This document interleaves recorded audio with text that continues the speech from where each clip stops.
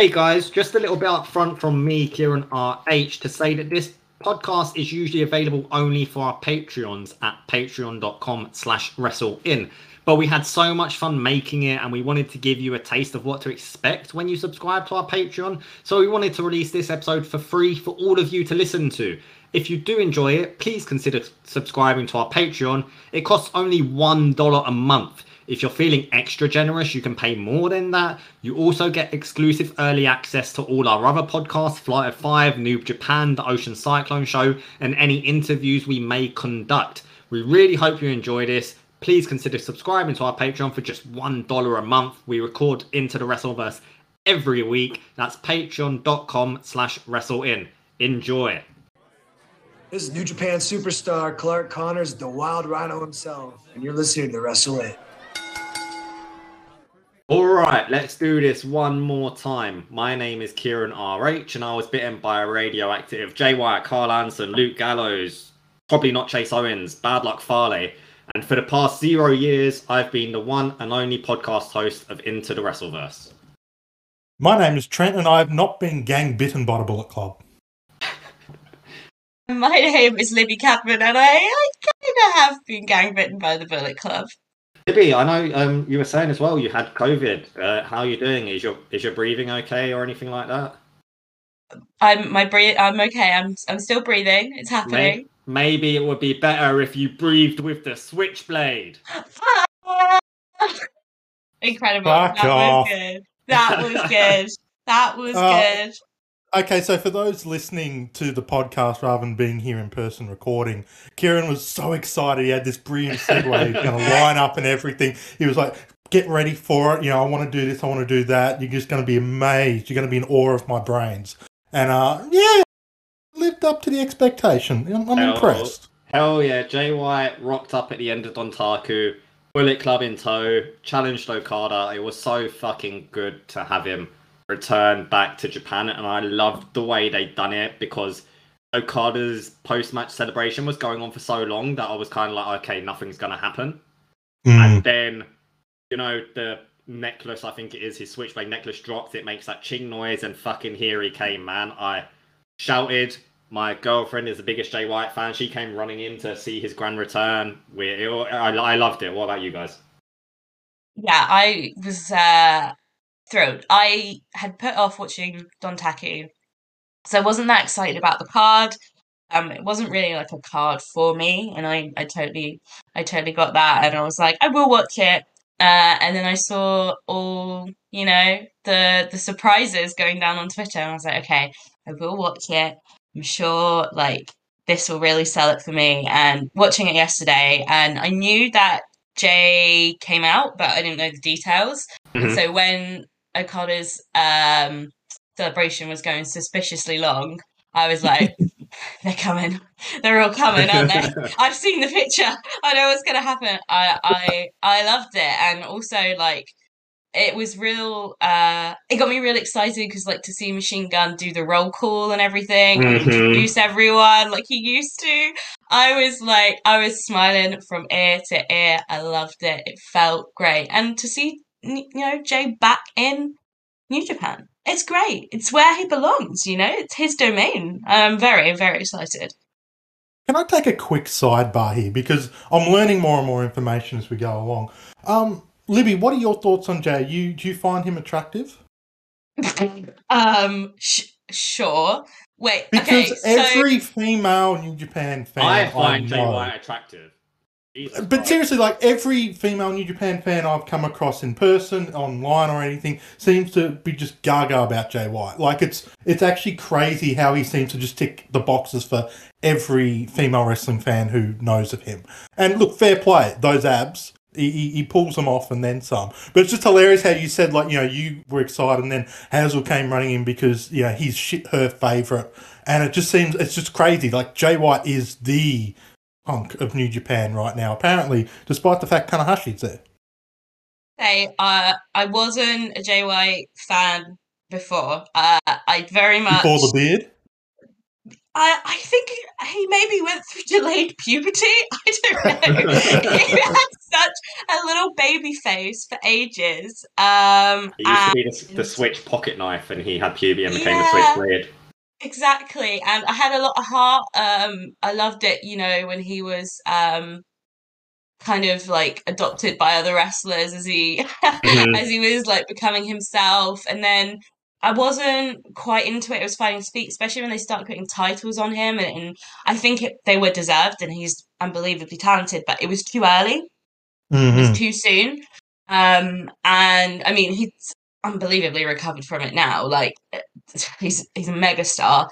But I wasn't really feeling Jay White, and then he really found his feet in like who he was, and I love those complicated kind of bastard-esque like evil characters that are very jilted, very funny, very aware of who they Mhm. are, very clever in their approach. And, villains always have to be innovative a lot of the time. You can play the classic villain, right? But it's old. And to really get behind someone, you want to, see something new. And Jay White is so fresh in everything he approaches recently. I just think he's great. I just think he's great. We could Just talk just about doing an impromptu poll.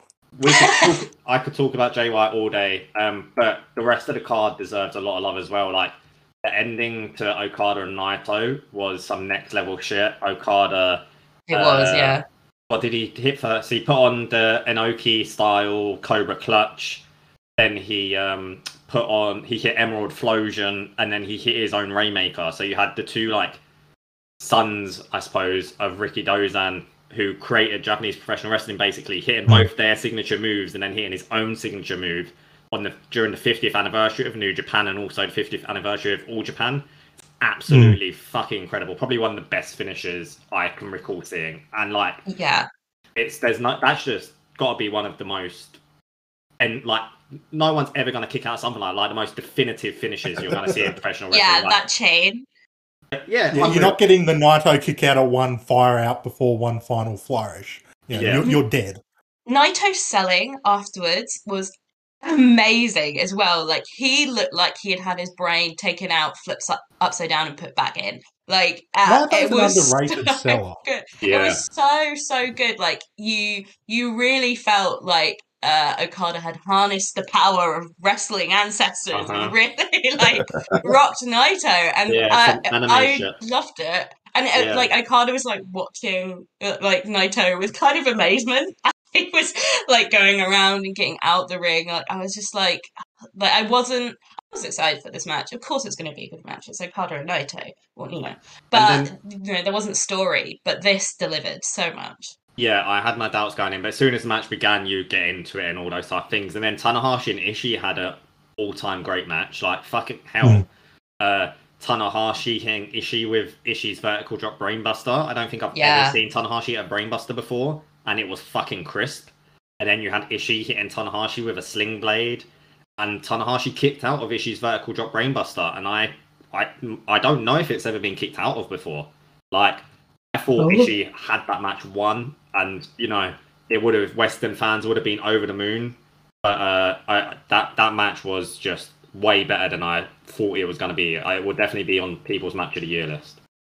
Yeah, that seems to be the match in this sort of block. Like, obviously, you had the Wrestle Kingdom block where everything was happening and everyone was going crazy about certain matches, namely the two main events. But sort of in this sort of second quarter of the year, this feels like the match everyone's going to point to and go, yeah, that's the one that you need to have on your match of the year list. And with good reason. I mean, I wasn't too surprised because, Ishii and Tanahashi, just two of the best workers in the world, even right now, despite the years that are on their bodies. But like the fact we hadn't seen them for so long, it was a certain freshness to it. Like you were talking about Okada Naito, how good that match was, but there was always a bit of concern because we've seen that actually a few times already just this year. And just recently we've had it a couple of times. So it's like they're forced to have to do these things to kind of stand out. Whereas, Ishii and Tanahashi can just kind of go in there and be them and do their thing. And it's fresh enough and it feels new enough that it's going to stand out. And it did.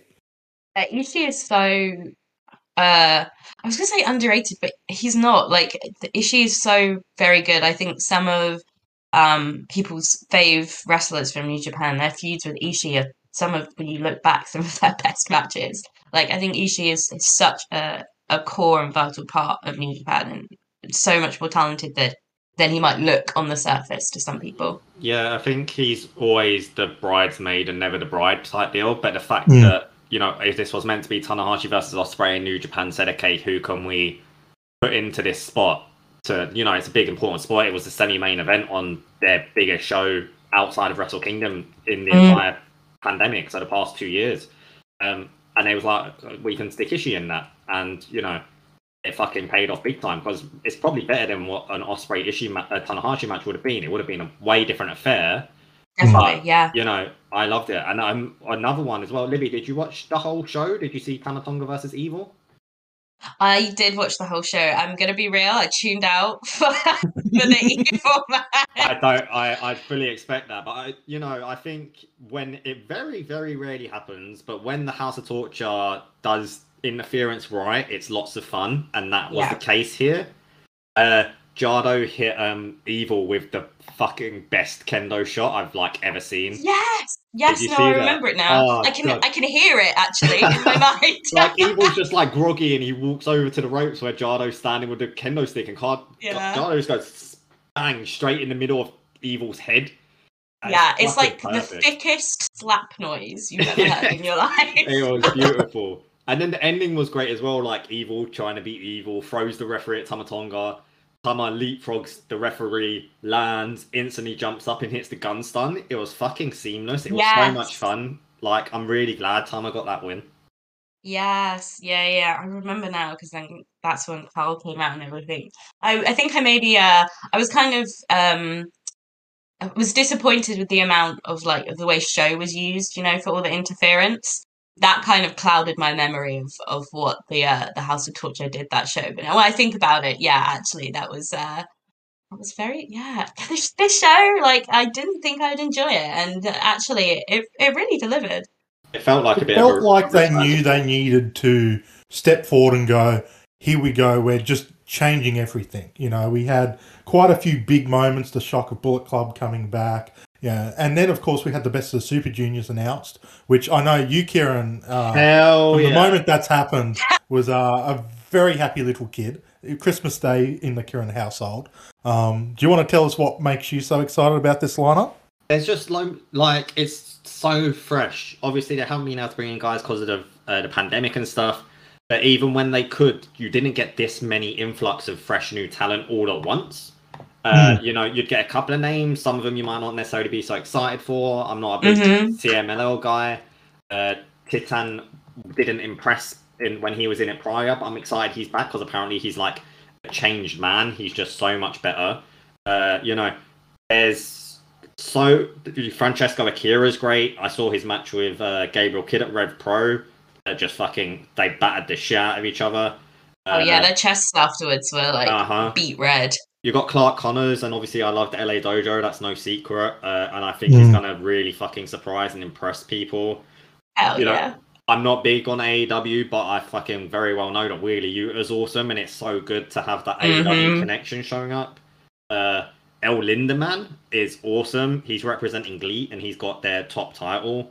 Alex Zane, and then Ace Austin as well. Then you mix up Impact representation. Yeah, exactly. But then they're all going to be facing guys they've never faced before as well. So suddenly Hiromu's I don't want to say bored of Hiromu, I'll never get bored, but he's been the centerpiece of the junior division for so long.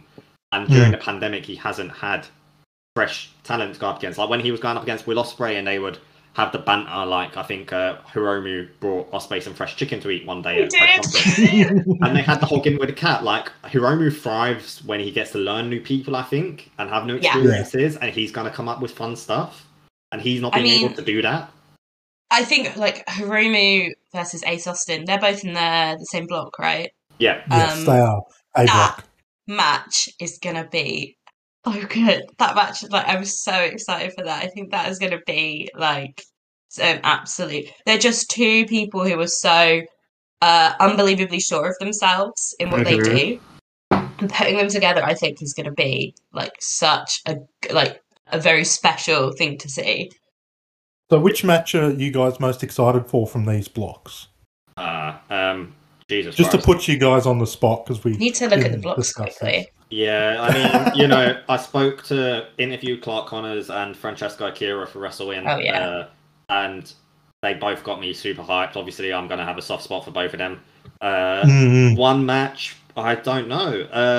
I think I want to see Clark is like the powerhouse of going to be the powerhouse of the junior division that they don't have. So I think he's going to do some impressive shit.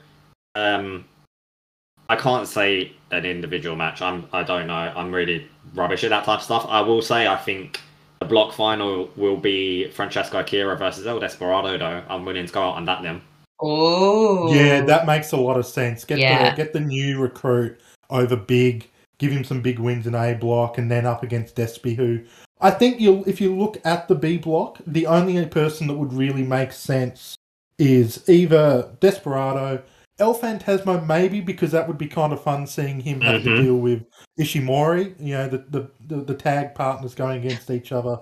And then, of course, my home pick of Robbie Eagles, because I'd love to see him get some more success and get the Best of the Super Juniors trophy. But, I think, the B block has just a couple of people you can realistically see getting through. A block, I think, has a few more of the heavy hitters, but it would make sense for Akira to get that spotlight moment. Yeah, I think as well, they need you can't be having Hiromu in the final again. Keep him out. He's done what he needs to. There's too much freshness here for that. I love him to bits. But again, I think you need at least one fresh face in the final for that bit of unpredictability. Because, if you get a certain person in the final, they're likely not going to win, like Yo last year versus Hiromu. You knew Yo wasn't going to pull that off. They certainly made me think he would, but when you look at it logically. But, if you get a Francesco Akira in, he's the unknown. You don't know what their plans are. You haven't got this history to look back on. And the fact that they've just taken the title off of El Desperado, and he's in this block that isn't as stacked as A block, it does kind of make him seem like the obvious pick, which isn't necessarily a bad thing. Yeah, exactly. It's not necessarily a bad thing, but like Trent said, he does seem like the only one... He's by far the leader of the B block for, he's the favourite. A quick question. Oh, sorry, you go, Libby. No, I was just going to say, I think Watto's going to have a really good year. I think Watto's really coming into himself. His wrestling is gotten tenfold over the pandemic. He seems a lot more confident and sure in himself. And the match he had on Dontaku for the titles, which was hilarious, by the way. He was so good in that. I was really, really he definitely lacked confidence, didn't he, when he returned? Maybe he a run with a veteran who's really paying off in Taguchi, and that he's learning a lot, and he is definitely more assured of himself in the ring. Yeah, it wouldn't surprise me if he looked at himself in the mirror before he went out and just kind of had that moment of, the fuck has Gedo done to me with this outfit? And it's taken him a while to kind of feel comfortable. And they changed his gear up a little bit in a way that works a lot better. Just in general, his visual comes across a lot better now. I even heard when he was a kid, he doesn't even like Pokemon Blue. He prefers Pokemon Red. Oh, wow, I feel like Gedo knew that and just tried to mess with him. When he finally becomes Grandmaster, he'll be all in red. There you go. Okay, all in white. That's the classic Asian. What happens when he becomes the Grandmaster? What's going to happen? That's such an interesting thought. He can't be on his way to the Grandmaster still when he's 50. Yeah, I mean, there's got to be a character change for him down the line. Yeah. There has to be. Mm-hmm. You don't see him with the blue emo hair at 50? I mean, I would love that for him. Why not? That's the one thing that can never change. There you go. He can have blue hair always. I just want to ask a quick question before we get off of tournament topics, because you brought up how in the Best of Super Juniors last year, Yo was in there, and it was kind of obvious that he wasn't going to beat Hiromu and get there. But it kind of gave him the spotlight of, he's in the final, he's done well. Just recently in Stardom with their Cinderella tournament, they had Koguma go over Hazuki to make the final, which a lot of people were surprised about because Koguma wasn't really, of the 4 semi-finalists, she was the one that nobody really would have bought her winning. But it kind of gives her she made the finals. So for you guys, what do you think better having a final where you've got two people who can definitely win because they're kind of, it's established as either definite main eventers for their division or they're being pushed there? Or do you think it's advantageous to put that guy in there who, even though it makes the final a little bit more predictable, it gives them kind of the feather in their cap to say, well, I made the final of this prestigious tournament, even if people weren't buying me to win? I think even if it's predictable, it doesn't matter as long as the match is done well. And I think lots of wrestlers, and it's one of the things I love about New Japan, is that you think it's obvious, but you're still going to buy it on a close fall. You're still going to believe, like there will be moments you believe like, oh shit, Yo's actually going to pull this off. You know, and then the match finishes and you're like, well, of course Hiromu won, but the journey was fun. And you know, like the obvious thing is CM Punk coming back was the most predictable thing in the world. It didn't take Hold out the United Center and he hadn't been announced yet. Yeah, and it was the most predictable thing in the world, but it didn't make it any less special, any less fun, any less enjoyable.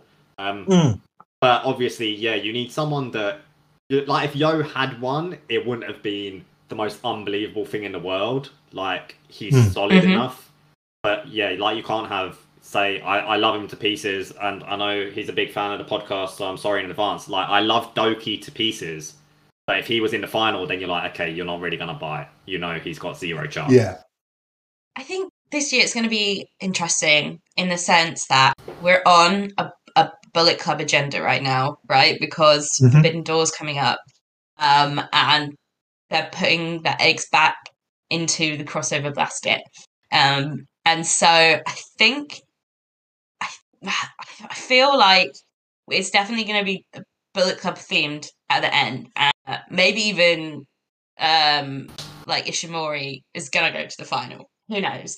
I think it might be a situation where we have maybe a Bullet Club member in the final and someone who we know who's not going to win, but they are very behind or they want to give a push, like, you know, maybe Clark's going to go really far. We know who's going to win, and because of that, we're going to put some fresher talent, some people who are coming into their own, or maybe people you don't know, like El Lindemann or something like that, or Yuta, maybe push them a bit more because we know who's going to win, so we can take some time to show some other people some other stuff. And especially with there's going to be a lot more international viewers this year with international people in there. I think we're going to see people we didn't expect go so far, but the winner will be quite obvious.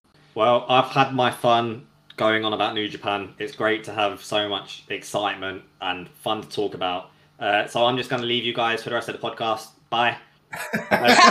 Peace. See ya. I've had my cake and I've ate it. No, it's been a great week in wrestling. I don't know what you guys want to talk about. AEW, Owen Hart tournament brackets. Takashita was on Rampage. Trent mentioned Stardom. Mayu won the SWA title. Freddie Prinze Jr. has announced that he's got plans to, or he is making a wrestling promotion. What? Yeah, that's really interesting. We gotta talk about that because that is very fascinating, and the way that people reported on it compared to if you listen to the podcast and what he says is very interesting. What did you think, Trent? Look, I'm very curious. I'm very excited. I do think you're right. Like the aggregation of the podcast into written form has lost a lot of the nuance, but just I love seeing this guy who obviously was heavily involved with WWE for a while back in terms of writing, has been involved in other promotions to certain extents, not always in the best situation for him, but just seeing him still passionate and wanting to produce something when in a time like it'd be very easy to look at the current climate and go, well, AEW's taken that number 2 spot. You know, I'm not going to compete with that. I'm not going to compete with WWE. I'm just going to sit back. But I think he recognises that the talent pool in wrestling right now is just so chockers worth of people that either are getting highlighted but could be in a better position or just on that cusp of being a superstar. There's definitely room for a third brand with maybe a slightly different edge. And the fact that he's talking about being involved with the Screen Actors Guild. Yeah. Like, just regardless of how this promotion actually goes, like, if this comes through and it essentially means we're getting some form of a union in professional wrestling, I mean, this could be kind of what ECW did in changing the game of how wrestling's presented and how people view it. something like this could do something equal. Bringing a union into wrestling, which has been talked about since the 80s, back when, Hulk Hogan kind of, pushed that down, brother. This could change everything in the wrestling industry, for better or for worse, depending on who you talk to. Well, the thing about the SAG union is that it's not perfect. It's run by actors, but it is unbelievably equipped and ready to support you if you need it. They will help you. I think really important in wrestling. Speaking out. They have sexual harassment and abuse policies. They have fairness policies. They have discrimination policies. And they also, a big thing is that a lot of what SAG is for is the contracts. Yeah. And getting you fair contracts, getting you safe working environments. And if it's not a safe working environment, knowing that there's someone you can go to. There are so many situations and different ways people are contracted in wrestling, whether it's a full-time thing, you're a freelancer, you manage your own finances, or you're on a payroll. There's so many variables. SAG would have to be a single stream of there are different ways they can invoice and things like that, but there is a set fairness to how performers have to be treated. And also SAG can include creatives and stuff as well, so it's not just for the wrestlers, it's for other staff members as well. And I think it's a good place to do it. I think AEW, I would love them to have a union. Cody talked big about it before, but the fact that this is in a smaller, more manageable place, I think could bode quite well. I feel like the stuff that like AEW were talking about, they kind of shot themselves in the foot a bit. Like they had these grand visions, and then they mentioned, kind of a union kind of thing, which I think got everyone talking, and then almost felt like they were like, oh, this is actually not as easy as we thought. It puts us kind of in our own hammerlock. How do we get out of this? Because it was going to make things difficult. But with the Screen Actors Guild aspect, like I know, and look, I'm not an actor, I'm not involved with the Screen Actors Guild, it's only second and third hand information I'm talking about here. But like everyone involved in a production is generally going to be part of that union, whether it be the performers, behind the scenes people, but it also tends to be that if you're a member of the guild, you can't work non-guild productions. Which kind of makes it interesting in the wrestling industry where, is Freddie Prinze going to be paying them enough that they can just do his shows? Or is there going to be like a loophole because wrestling is kind of its own beast? Will they be able to work, your indie shows, or because they're not being televised, they don't fall under the same rulings that like the Screen Actors Guild situation is? Like, it's great that they're going to have a union, but I think specifically Screen Actors Guild does bring in with it a sort of a fresh batch of interesting questions, if nothing else, in how this promotion's going to be run. Obviously, Freddie Prinze Jr. has tons of connections in the movie industry and stuff. So, like, if anyone's going to be well equipped to know how to handle the Screen Actors Guild portion of a promotion, it's going to be him. But it's going to be very interesting to see how it takes shape as this promotion comes through. Because look, he said he's planned to start in 18 months. So this isn't going to be something we're seeing in August, the fruits of his labour. It's purely just discussion at the moment. But it's a big deal if this actually comes through as being discussed. I think it's fair to say we're all cinephiles, right? We quite enjoy our movies. We watch probably more than the average person does. Yeah. As Freddie Prinze Well, Jr., you definitely do. You watch enough for all of us to I'm catch trying to up watch on 365 films in 365 days, and I'm doing it.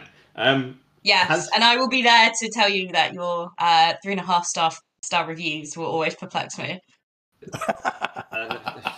All right, I gave Brokeback Mountain 3.5 stars. That was a shot across the board. I gave Brokeback Mountain 3.5 stars, and I gave Sonic the Hedgehog 2 3.5 stars as well. Fight me.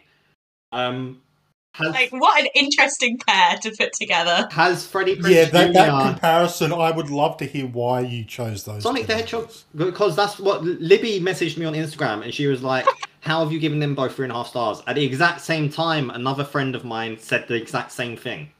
like within So it 60 wasn't you seconds who of each picked other. the movie comparisons. It was them. Yeah, they were like, I put up my Libby, why were you picking those two movies as a at comparison? the end of the month, I put up all the films I've watched in like one picture on my socials and stuff. And Libby was like, said about them two both getting 3.5 stars, and so did my other friend, and I had to explain myself. I felt attacked. I understood. It made total sense. But just on the surface, if you were to like put that as all of Kieran's 3.5-star films, and you saw Brokeback Mountain and Sonic 2 next to each other, you'd be like, interesting. Yeah, back on track. Freddie Prinze Jr. now. Has Freddie Prinze Jr. ever made a good film? Well, I'll be honest, I'm not Scooby-Doo. sure if I've seen any of these movies. I loved the Scooby-Doo films when I was a kid, to be fair, but they're probably not good, are they? How dare you? They are seminal canon cinema. We live in a Scooby-Doo Did they get a world. 3.5 rating, Libby? No, 5 stars. It's a 5-star film, 100%. Is it in the Tokyo Dome? Oh yeah, it would be 6 stars if it was in the Tokyo Dome. Yeah. Scooby-Doo 3, the Tokyo Dome. Well, they did fight WWE, so maybe they'll do a New Japan crossover. Oh man, maybe. The thing is, you know, with this, a lot of people were like, oh, so this is, you know, how does Freddie Prinze Jr., a big movie star, he thinks he's going to go straight to TV and have his TV show and blah, blah, blah. And it's like, no. You listen to the podcast, he says his goal is to start the promotion no matter what in 18 months. He's got enough money for 3 years to run the promotion no matter what. Which is crazy. That's a lot of money he's got saved up. He probably has a very good fee. Those Scooby-Doo money, baby. Those Scooby-Doo royalties, baby. A lot of Scooby snacks there. And he was like, I took a job in a Netflix romance to help fund this, and I'll do another one if I need to. But he's like, I want a TV deal. I know how to get a TV deal because I've gone through the process 3 times supporting, he didn't say who, but supporting another person. And he knows that getting a TV deal, you know, you've got to approach it in the TV industry fashion.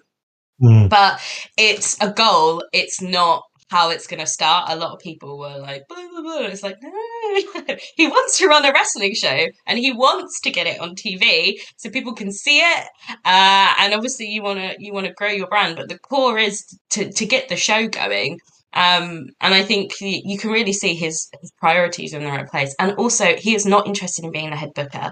He knows his strengths and weaknesses. He wants to bring in a booker, which I think is really important when you look, you know, I think Tony Khan does a lot of great things, but also I don't think he should be the head booker of so much going on. No. I think it's really fresh to see that approach from Freddie Prinze Jr. Nobody can fault Freddie Prinze for what he's at least trying to do and planning to do. Whether it comes off and is successful is a different story, but it certainly seems like his heart is in the right place.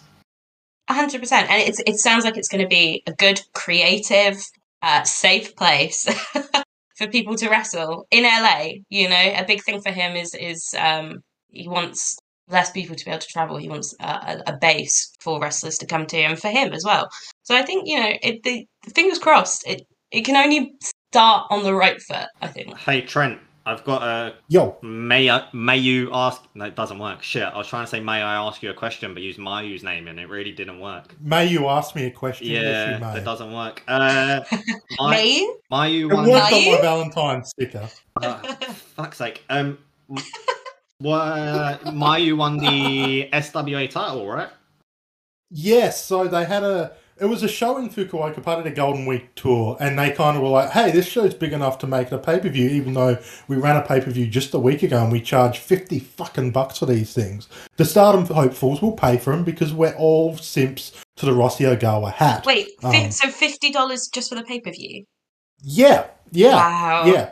Yeah, no, Stardom know how to get that cash money. Admittedly, like, I didn't actually get this one because a rare occasion I actually had a life and people wanted to hang out with me, as hard that is to believe. But yes, the big news out of this show is Mayu Iwatani won the SWA World title, which we kind of talked about a little bit, I think, last week. But it was kind of as part of the bigger, you know, AEW, will they work with Stardom kind of thing. This is particularly notable, not just because she became the second Grand Slam champion in Stardom history behind Io Shirai, but this championship requires you to defend against people who aren't of your nationality. Now, Stardom only have 2-3 people who could actually fulfill that role, depending on how crazy they want to get. Apparently, someone was saying Fukigen Death should challenge because she's not of this world.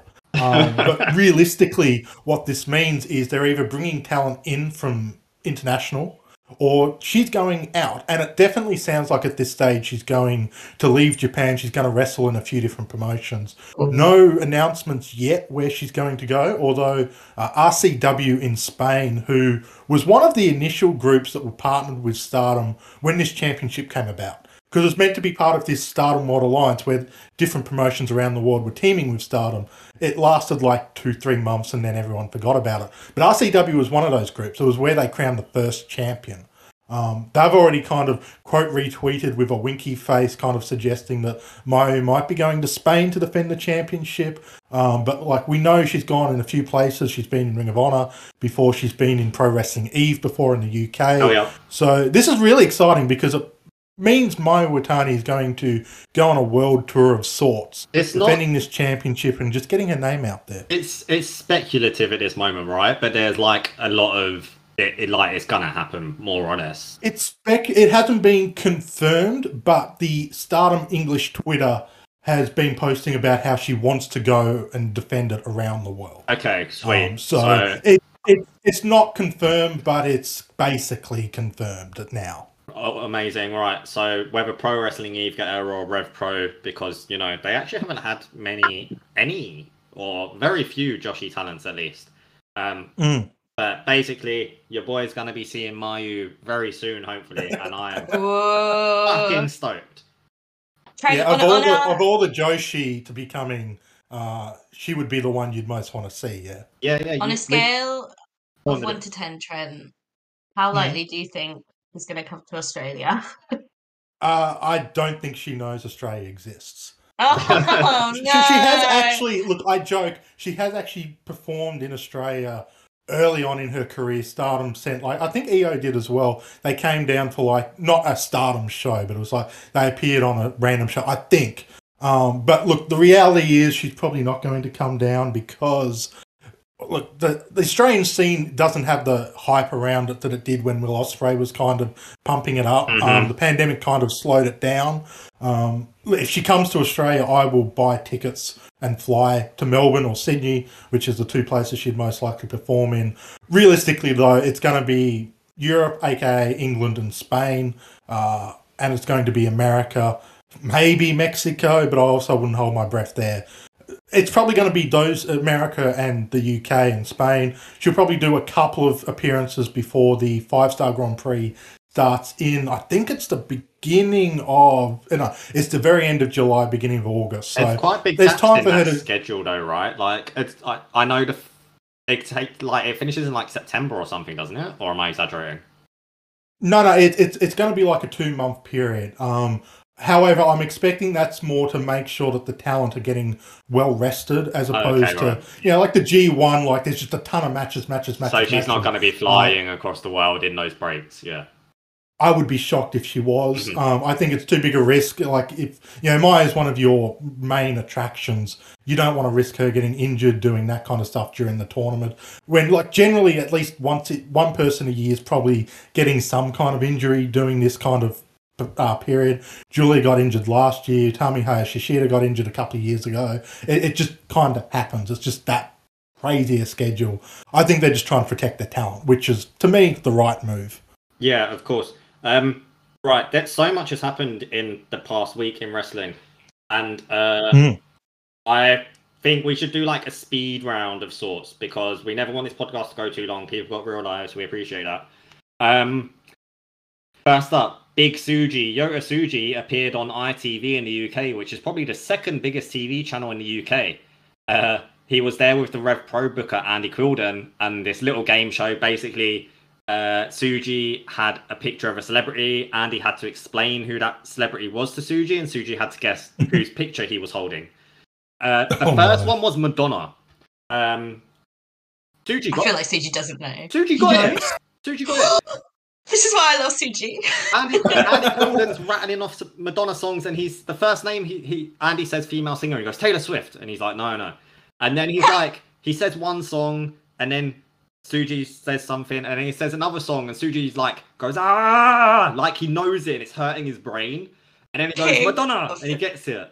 And then they do like a speed bit where they're showing all the other contestants on the show. And literally, oh, by the way, they literally just got stopped in the street if you play the show. So Suji and Andy happen to be out in Portsmouth.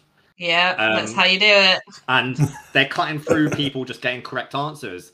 And it cuts to Suji, and he gets Jedward somehow.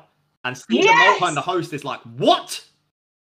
This is why Suji owns my heart. He knows who Madonna and Jedward are. How Incredible. does the Japanese Suji, who was in the UK for like a week, know who the fuck Jedward are? Who's Jedward? Exactly! Trent doesn't know who Jedward are. Oh my god, Trent, Google Jedward after this and just take it in and come back to us and let us know what you think. How do you spell it? Jedward. Okay. I'm looking him up. Oh. What the fuck? Yeah. Are these weirdos? They are a British phenomenon. For what it's worth, Libby, as well. But they're Irish. Yeah. You know who Jedward are. I went to an All American Rejects gig. It was like 600 people. And in the middle of the crowd in the mosh pit with me were Jedward. I love them. It was very Did you get choked up by the amount of hair product they use? Was the hair fully up or were they hair down? What? Oh no! They had hoodies up. They were like incognito very badly because they're very easy to see. They're Jedward. I was very distracted because for the next part of the speed round, an old video clip came out of an Eddie Kingston interview where he just goes on about how much he hates Disneyland, the happiest place in the world. Fucking, I think you retweeted it. Is how I saw it. Trent, have you seen this clip? No, I haven't. Hey, on Earth, that's what it is. It is. And then I just look up in the sky and go, fuck! There's like 100 kids. It's so funny, man. Like, he just goes on about how he hates Disney, and then at the end he's like, I got my picture with Tigger and Pooh Bear though, so I was happy.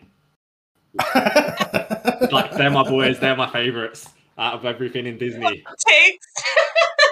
I don't think I even realised Winnie the Pooh was Disney. Oh, of course he is. Yeah. I mean, it makes sense they own everything, but I think if I was at Disney and I saw them, I'd be shocked. Trent, this podcast is part of Disney. Well, you know, I love Mickey the Mouse. Am I still allowed to talk? Yeah. It's high corn fructose syrup. That's a big one, right? I've realised as well, there's a big part of Dontaku we didn't talk about, but it relates to the upcoming show in DC this weekend. The card is pretty fucking cool, but the main match, the four-way match for Tanahashi's US heavyweight title, Tanahashi versus Ospreay versus Jon Moxley versus Bullet Club's newest member, Juice Robinson. Juicy. And he's calling himself Rock Hard is his Bullet Club name, which I fucking love because Juice is perfect. I guarantee you the Good Brothers came up with that. 100%. Yes. I don't know, like, I would totally buy Juice coming up with that, considering he went on to the English commentary and talked about how he was going to be balls deep in Japanese women later. Exactly. Like, I would believe Juice Robinson is coming up with the name Rock Hard. It's perfect. I hope I don't know if he wins, but I'd like to see it. I think he's absolutely got a shot. He's fresh back, the Bullet Club connection, all that jazz. There's no reason why he wouldn't. If he does, the only downside is that US title's been hot shotted around like nothing else lately. Yes. But I mean, if you're going to put it on anyone in that four, probably Juice is the one to do it with, especially now you got the face champion in Tanahashi. Yeah, agreed. Konosuke Takeshita made his AEW TV debut against Jay Lethal. I don't rate Jay Lethal at all, but I heard it was a pretty great match. Yes. The one time I can actually tell someone how to pronounce something is Takeshita. Fuck's me, I always get it wrong. I'm usually the one to get people's names wrong, but it's because I love him so dearly that I know. Yeah, it was great. I loved it personally, because he was incredible. He came out and he just absolutely killed it. Not only was he funny, the crowd were laughing, he got the crowd behind him. His jumping knee is incredible. Takeshi doesn't just jump the ropes, his feet leave the ground. He's like vertical to gravity. It was a great match. It had a spoiled finish in the sense that they've got this Satnam Singh stuff going on. So Takeshi actually pinned Jay Lethal for like more than 3, but they didn't actually. The ref didn't see it because they were distracted. Royal finish in that Jay Lethal won the match regardless. Yes, yeah, and I can understand. And I didn't expect Takeshi to come out and win on AEW. I know some people were upset because he is the star of DDT, and he is. There's a reason he's called the Future. He is just an unbelievable talent. And some people were like, man, you have Jay Lethal pin Takeshita, and it makes it look like the whole, Jay Lethal could, take on the whole DDT roster. And I get that. But I'm also, Tony Khan's job is to put his talent first. It makes sense. And for me, I was so happy to see him on TV have this amazing match. There's a lot of possibilities for him. The best friends came out at the end. They've lost their son recently. Yuta has been adopted by the Blackpool Comeback Club. So they're looking for a new son. And also Samoa Joe came out at the end. So he's getting like kind of mixed up in this other stuff that's going on. I think the only way is up from here. And considering probably most people in the arena had no idea who Takeshita was, he didn't get like a Titantron. Rampage just pre-recorded. They cut it so we didn't even see him walk to the ring. It wasn't exactly the best style treatment, but people got really behind him in the match. And I'm so excited. And he's got some awesome independent matches coming up. I was just about to say that. Lee Moriarty. There's another really big one that I've just gone. Josh Alexander in this new never before started promotion in Chicago, I think. Garden State. Which one of our wrestling very own, Scott Edwards, is going to, because they've also got Miyu Yamashita performing. So that's going to be like a show and a half to see. Wow. I'm jealous. I'm glad to hear. You can't talk. You saw Emmy and Shoko. I know, and I've got Takumi Iroha's coming very soon as well, Trent. Yes, and Venny, I hate you with a passion. I'm not 100% going because, admittedly, I love Shoko and love her so much more now that I've seen her. I'm not as clued up on them, but if tickets aren't a fortune, I'll probably go. I want to see Venny. Seriously, Venny and Takumi Iroha, probably two of the best performers in Japan. Like, I know, like, you were excited for Shoko. You'd seen a little bit, heard some things. These two are going to put on a show and a half. Takumi is the best kind of underrated star in Japan, and Venny's star is just rising and rising and rising and rising. I think once the cards... Please, for my sake, Kieran, go. Once the cards are announced, I'll probably go and grab a ticket. I think it's like it's a tournament, and there's like 4 shows across 2 days. There's an afternoon show and an evening show both days. So I can even go to the afternoon show and still be in bed for my reasonable 10 p.m. time because I am an old man in a young person's body. I 100% want to see Venny, so we're going to finally cross paths in person, Karen. Hell yes. You can do an Into the Wrestleverse in person, and then just kind of one of you can pretend to have a Aussie accent and be me. Oh yeah, we can totally just take the piss out of Trent. That'd be great. That's not difficult. I do it all the time. Right, thank you for listening to Into the Wrestleverse. Check out our other podcasts, Flight of 5, New Japan, and the Ocean Cyclone Show, which just put out an episode all about remembering Hana Kimura. Simply search Wrestle In wherever you listen to podcasts. You can find me on Twitter at KieranRH93. You can find me on Twitter at OneUpCulture. And you can find me on Twitter at Libby_Cadman. That was Into the Wrestleverse. We are Wrestle In, and now we're out.